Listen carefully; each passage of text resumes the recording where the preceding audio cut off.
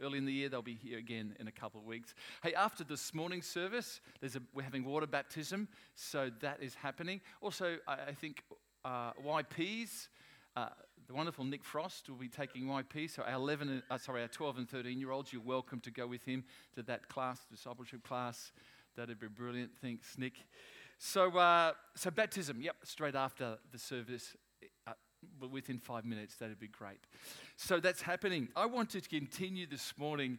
We started a little series last week called Better Homes and Families.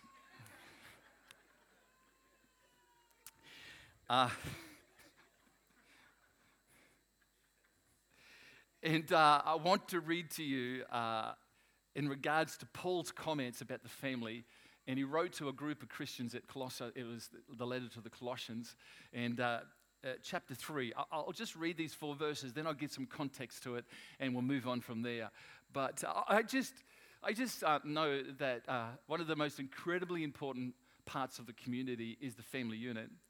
And you know as much as I, there would have to be an attack on that, the family unit, whether it's husbands or wives or parents of children.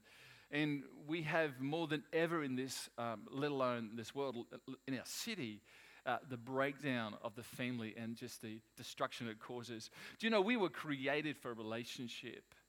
God just didn't think it was a nice idea that we should be in a family and that we should marry and we should have children.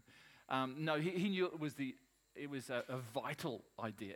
It was imperative that we found ourselves in a relationship with other people. And that relationship first starts in our family unit. And who knows, the enemy wants to attack that and wants to destroy that and rip it down, because our community is only as strong as its families. Isn't that true? And so I just thought it was important that we address that and talk today again as we did last week. And so let me read Colossians chapter 3. Starting in verse 18, it says, "Wives, submit to your own husbands as is fitting in the Lord. And then husbands, love your wives and do not be bitter towards them. Children, obey your parents in all things, for this is well-pleasing to the Lord. And then fathers, do not provoke your children lest they become discouraged." Paul here addresses 4 groups of people. He addresses wives, he addresses husbands. You'll notice he then addresses children, and then he addresses men again, and he doesn't call them husbands, of course, he calls them fathers. And he outlines in each of these verses a particular attribute that those particular members of the family should have. And in saying that, like he says, wives, submit to your husbands, husbands love your wives. He's not saying, well, wives, you've just have to submit. You don't have to actually love your husband. No, not at all. And husbands, he's not saying you just got to love them. You don't have to submit to them. No, not at all. He's pointing out literally to each of the partners in the family unit what is important, because when you think about the reality of wives, for instance, the word submit, maybe we could put it in another term, respect. It literally means to respect your husband. One of the great things about men is they're wired to be respected. When we're affirmed, especially by those people who are important in our lives, like our wives, man, we grow, we get bigger on the inside. We love that affirmation. If there's one thing that's missing amongst men, I think, in this nation across the world, is that affirmation and encouragement to men to stand up and be men. So we see that we're wired that way, and women are wired to be loved. It's not that they shouldn't also be respected, but they're wired to be loved. And so we see how Paul, what he's actually saying is to do these things, what I'm going to point out today, actually makes for a really healthy family. It's not these things alone, but these things really start to make for a healthy family. Now, you may identify these in your own family, and you may, I understand this morning, say, well, we did not have that in our family. And I respect that, and I appreciate that. Could be a moment where you'll go, that never really happened. And now you're living out of some situations that you wish you didn't have. But I want to tell you that God is the God that wants to take any brokenness and he wants to create, make it new. And we were just singing that. He wants to take us on into a better future. Whether today you are here separated, divorced, or whether you your parents are not around and you've been, whatever situation it may be, you're being adopted or orphaned, or I don't know, or whether you're a single dad or a single mum here today with little ones. There's all types of, situations, aren't there? But, God sees each one, and He wants to minister encouragement and strength into all your circumstances today. So let's go, hey? So we're talking about the key attributes in each family member that will make for healthy families. So let's dive off into the first one. It just talks about wives, submit to your own husband as to the Lord. As I said, the word for submit is also, another translation can be respect. And historically, this text has been misappropriated, misunderstood, and misused to sometimes to be suppress women and to put them in their place because they've got to stay in their place. And I want to tell you, anybody who's done that is not grasping what the Scripture is actually saying. Because that's not what it's saying at all. Paul's not saying that at all. In actual fact, Paul here, he's talking to the women, and the reality is that in Ephesians chapter 5, verse 21, because the same passages, the same things he basically says to the church at Ephesus, he says to Colossae, what I read to you this morning. But in Ephesians chapter 5:21, he actually says, just before he says, wives, submit to your husbands, he actually says, submit to everyone. All people, literally says this, submitting to one another in the fear of God. So submission is for all of us. Respecting each other is for all of us. It's just that Paul is talking to the women because he knows how men are wired, and they love to be affirmed, encouraged, and respected. So the other thing about what Paul's doing here is he's addressing women before he's addressing men. That is countercultural. That was not the culture of the day. In the Jewish Empire or the Roman Empire, always men were spoken to first and women were second. No, Paul addresses women. You know why? Because he's trying to elevate women to help them all understand that women are of equal value as men. And all the women said, Amen. And all the men said, yeah, good. That was your big chance right there to make sure that So Paul's he's elevating, because he's talking to the women first before he talks to the husbands. You see, sometimes just the order of Scripture is powerful because of what it says. But here's one thing that I haven't mentioned before, because the Scripture says this: wives, make sure it is your own husband. I want to emphasize the word own. Your own husband. I don't know if you could pick up on this, but the truth is, marriage has an exclusive nature. It's just for two. You can't have three in the marriage. It's not a husband and a wife and a mistress. It's not a husband and wife and an affair with another guy. And look, I know I'm preaching, you guys know that, but we live in a culture that is continually pushing that and saying there's nothing wrong with that. Do you know 60% of men in Australia, unfortunately, have had some kind of an affair, whether it's emotional or physical? I'm not saying they all lost out of marriage. They might have salvaged their marriage, but 60% of men. Do you know 45% of women in Australia have had an emotional or a physical affair? That just really challenges me. And, we've got to be aware of that. And so Paul is being exclusive. He's saying, you know what, women, it's your own husband. Do you know the culture of the day was there was mistresses and there was all types of things happening in that culture, just as there is in this culture. And we see continually that what we see in the world is they're saying, you know what, it was once just a man and a woman, exclusive. Now it can be a man and a woman and another woman. The husband can have someone because, that's okay. That's okay. The man's got needs. And you mightn't say to that, yeah, that's being pushed, that it's okay. And so we've got to be aware of that. Paul continually mentions and emphasizes. Do you know, Paul spoke to Timothy once, and he wrote these letters, 1 Timothy, 2 Timothy. And twice he said to Timothy, he says this, the husband of one wife. And then he says the wife of one husband. Do you know, I always used to glaze over that and think, why do they need to say that? Why does Paul have to say that? I know it's exclusive. Marriage is exclusive. It's just one man, one woman. Why does Paul have to say the husband? Because you know what? In the culture of the day, it was not uncommon for men to have more than one wife. There was a thing called polygamy. And if you think about it, they were coming out of Old Testament times where there had been men who had more than one wife. And if you read back through the Old Testament, some of those marriages that was with a man with two women or two wives, polygamy, never went that well because it was never God's plan in the first place. And you may say, but they got it in the Bible, it must be okay. No. Just because they have it in the Bible doesn't mean it's right. God is showing you something through that. Please get that last statement right, because the Bible is right, but it's just showing you the culture of the day in the Old Testament. Elkanah had two wives, Hannah and Leah. Far out. That was a messed up family, wasn't it? Now, God brought good out of it because Hannah eventually had a little boy called Samuel who became an incredible prophet and voice for God to the nation of Israel.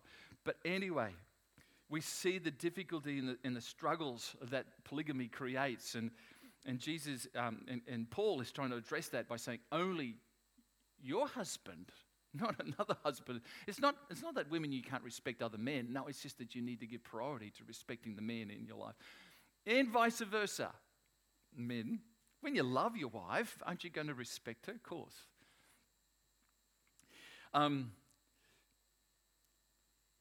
This is the thing that challenges me as I started to think about this. In Colossians in chapter 3 there, just before Paul wrote these verses about wives, respect your husbands, he wrote this in verse 2. He says, set your mind on things above, not on things on earth. And then he said in verse 5, therefore put to death your members which are on the earth, fornication, uncleanliness, and evil passions and evil desires. So here, listen to this. See this. Paul is saying, don't even start to fantasize or think about other men or women when you're married. Because who knows, that's the start of a downward journey. Who knows that sometimes as women can say, I wish my husband was like him. Or I wish my wife was a little bit more like her. Oh, gee, she's got some great qualities. And you mightn't verbalize it, but you can sometimes think it. I want to tell you, Paul says, come on, you got to, the truth is, set your mind on things, not on those earthly things.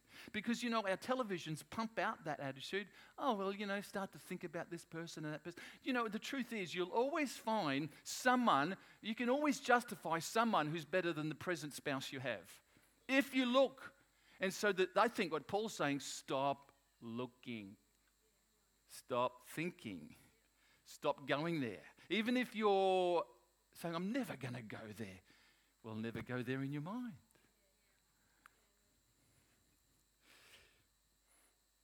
Don't entertain the thoughts. Don't entertain them.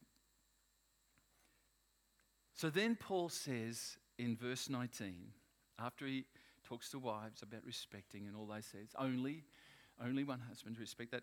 He then talks in 19 and he gives us another quality, and this time he addresses husbands, another quality of a healthy family.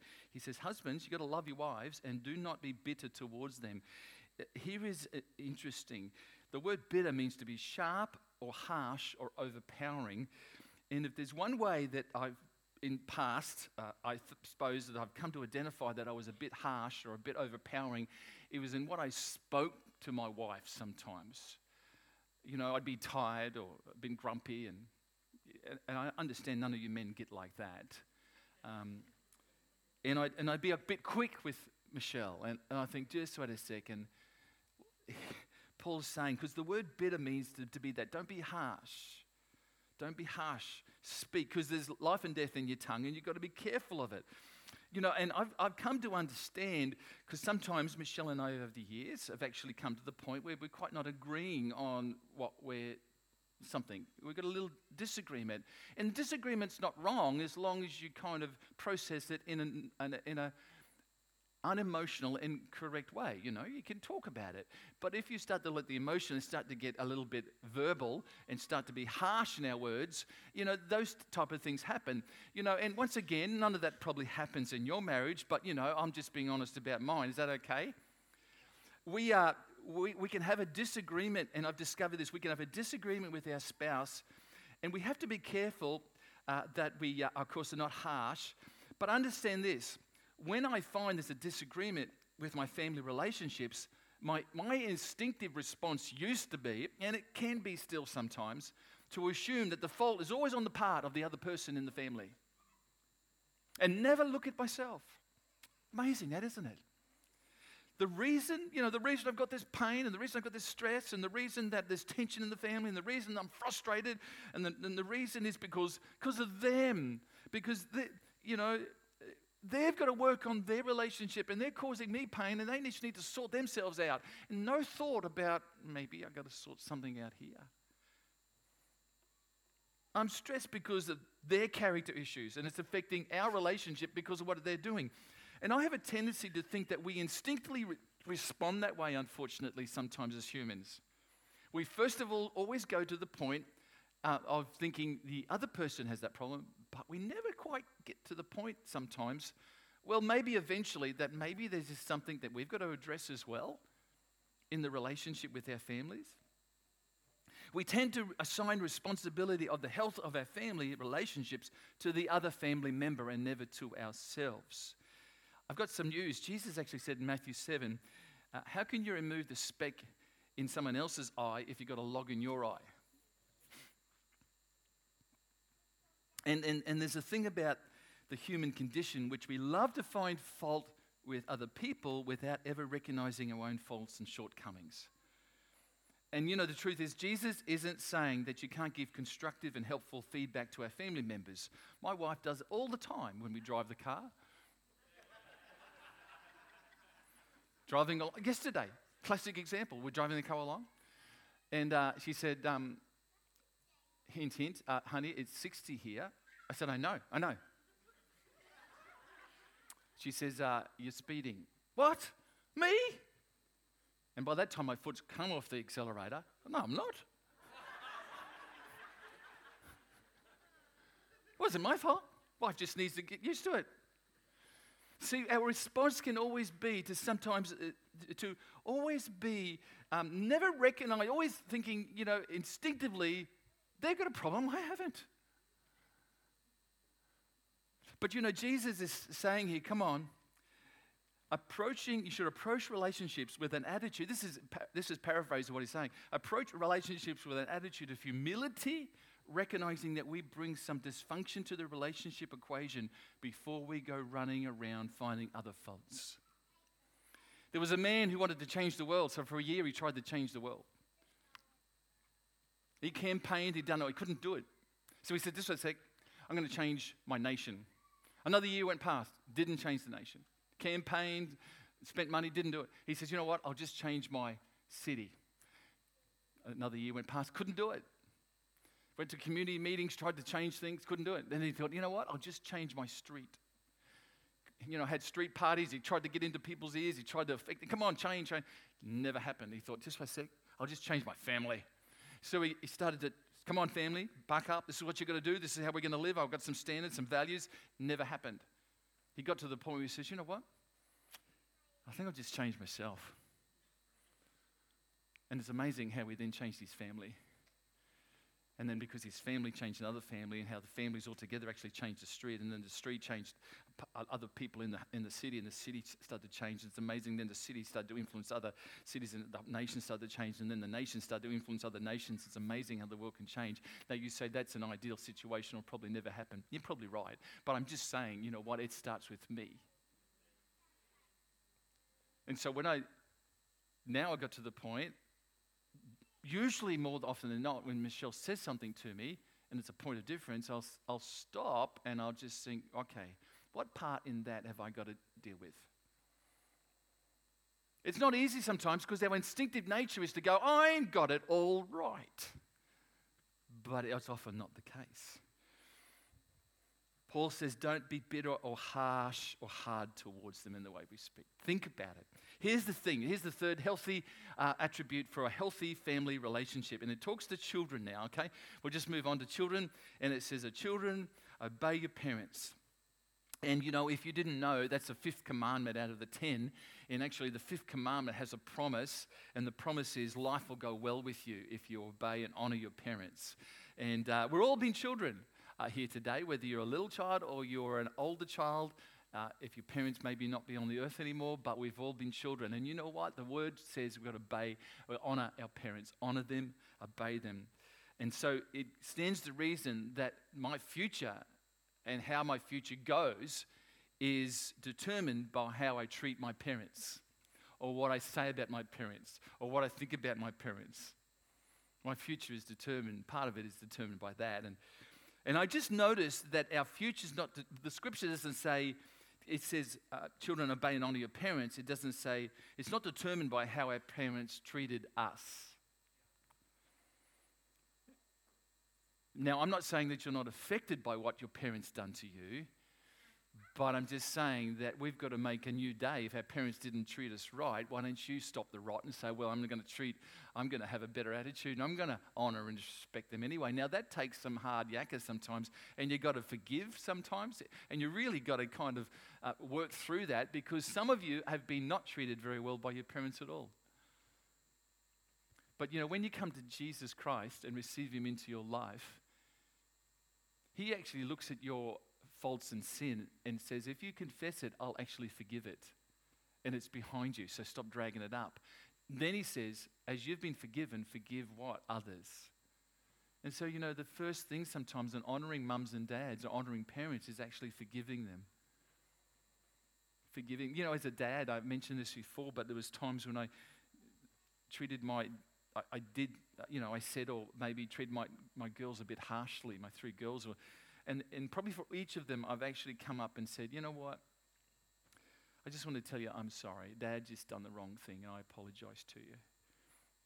And I'm going to try and be better. I just want to apologize. And it's amazing. Instead of being a point of weakness, it's a point of strength, because they see a person, an adult, willing to forgive, and so they learn to do the same thing.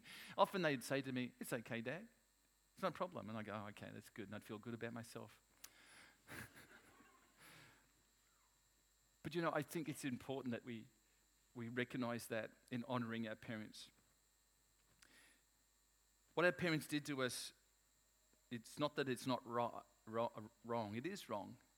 But when we forgive, it just keeps us free in our hearts, free from bitterness and attitudes. And so we need to honor. Let's look at the last one this morning. Paul says, for healthy family relationships, verse 21, fathers, it's back to us, guys. Do not provoke your children lest they become discouraged. Here's interesting. Provoking children, because we've got to be careful, because I'm sometimes suspicious that in the times that I've maybe provoked, I've got really angry at my daughters, was the moments I was really quite angry about myself, and I was tired, and I was a little bit upset, and maybe thinking about some of the things that happened to me as a child, and I'm thinking, I'm going to tell my child, because they're not going to get away with it, and my parents done this to me, which I didn't enjoy, so I'm going to do that to them. And I know that the process doesn't kind of unfold that clearly, but sometimes we get angry and provoke our children because we're just angry about some other things. Or we're tired, or we're some things like that. And so we've got to be careful that we don't provoke them or say or do the wrong things. And we can be, sometimes our anger is misdirected because it's come from not because of what they've done necessarily. Maybe they've done something small, but it's just tipped us off. And we get all this emotion builds up because of what it reminds us of, and we give it to them. So we've got to be careful that we don't carry on with the sins of our fathers, hey? The thing that I love about this is that fathers, it'd be nice if it said, children, stop provoking your parents. Because your children certainly provoke your parents.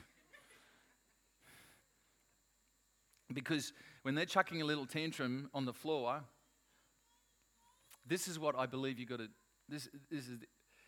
You've got to at that moment. As much as you want to, strangle them or yell at them or get upset with them. Not really, but I'm just, You've got to decide who's going to be the parent here.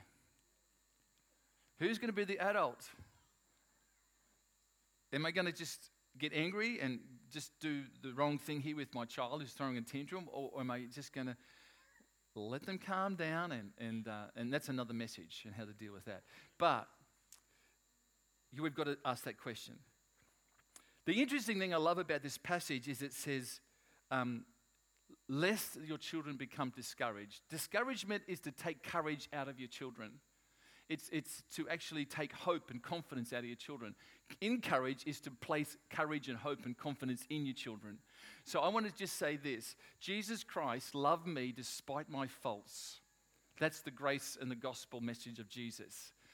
Don't you think as a parent that I need to love my child? If I want to see them successful, why don't you love them before they are ever successful? Why don't you just speak to them encouraging words ever before they ever do anything? In actual fact, why don't you love them before they ever become incredible people? Why don't you just love them now and they don't have to do anything? Just love them for who they are. Why don't you encourage them before they ever do anything? Because Jesus, as Heavenly Father did, he was getting baptized by John the Baptist, and Jesus spoke and he said, you know what? This is my son in whom I am well pleased. Not many times did God speak audibly, so when he does, we need to listen. And he spoke that day, probably for all the people to hear him, as Jesus is being baptized by John the Baptist, and Jesus comes up out of the water, all the people hear God speak. That would be a moment, wouldn't it? You get God's audible voice.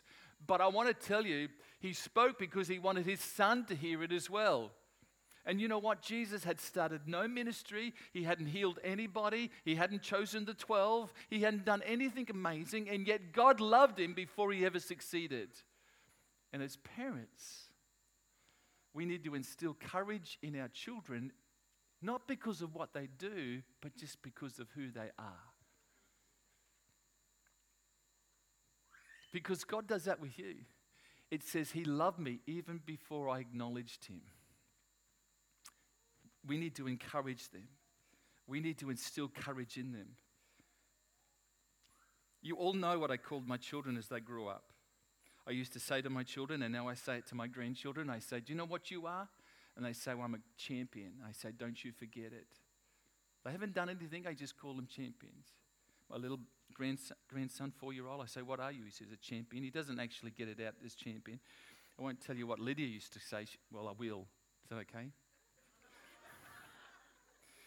I say, what are you, honey? And she's a little 4-year-old, and she says, I'm a trampoline. I say, that's cool, darling. But I want to tell you, speak into their life. Don't discourage them. Because they're little sponges that just want to hear from the two important people in their lives, and that's mum and dad. And don't think encouragement needs to flow just because they do something well. No, encourage them before they do something well, so they learn the grace and the mercy of a Heavenly Father. Can we have the singers and musicians back? Wow.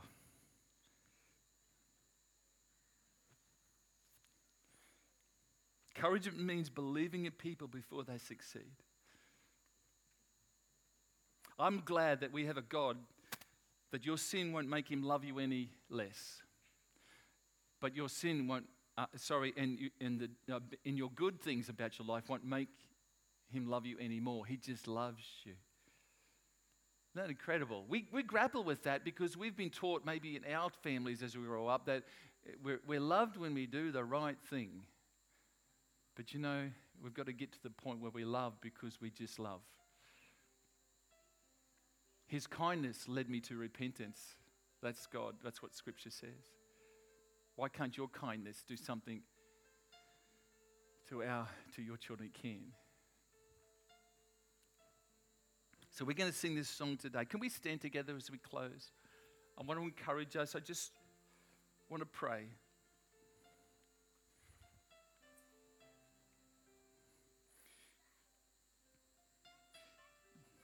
I fully appreciate today we have our single ladies here today, and their marriages are long finished. We've got single men and their marriages are long finished. There's no condemnation here about that.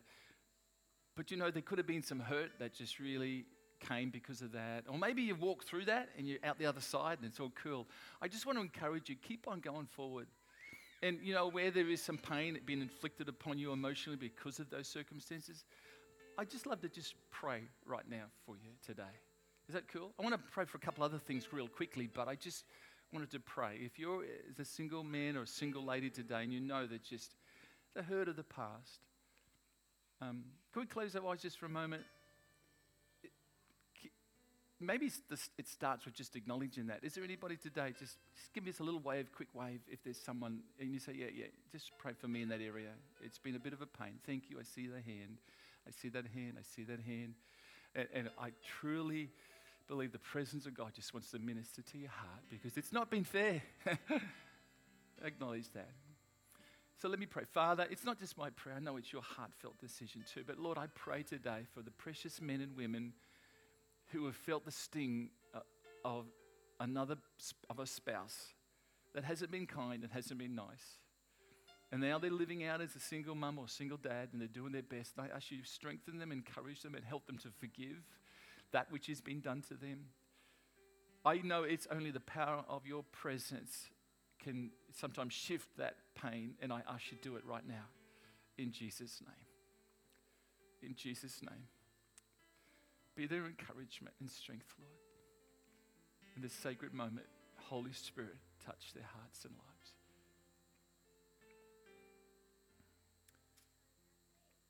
Maybe you're a child here and you've felt the sting of a parent and they've never told you they love you and they've never done much to encourage you, but you're here today and you just know that you've got to deal with that too and give it to God. Can you just give us a wave if that's you today, just as a child? You might be an older. Yep, okay. Father, I just pray today for every person, because we've all been children. And I ask, Lord, that you would just help us in the midst of our lives. It's been rough, Lord, but we ask for your help to forgive them which were our parents and what happened and back then and what they did and what they said. And I ask the Lord that you would bring your touch upon their lives, Holy Spirit, and heal that area that's so painful. I ask that in Jesus' name. To be able to forgive them, Lord, and to walk into a better future. Thank you, Father, in the name of Jesus. In the name of Jesus. I thank you for husbands. I thank you for fathers. I thank you for wives. I thank you for mothers. I thank you for children today, brothers and sisters, grandparents today. I ask, Father, as families, that we would fight and for our families, and that I know there's some situations that are past and they're finished and they're dealt with, but help us to move on into the future that you have for us. Give us wisdom. We're all at different circumstances, different situations, but in our circumstance, give us wisdom and guidance, Lord. We need you in Jesus' name to live free, as we've been singing today, to live forgiving others and to live free. So, Father, we praise you and honor you in Jesus' name. And everyone who agreed said, amen. Come on. Let's just sing this beautiful song and declare it one more time before we finish today. That'd be great. Thank you.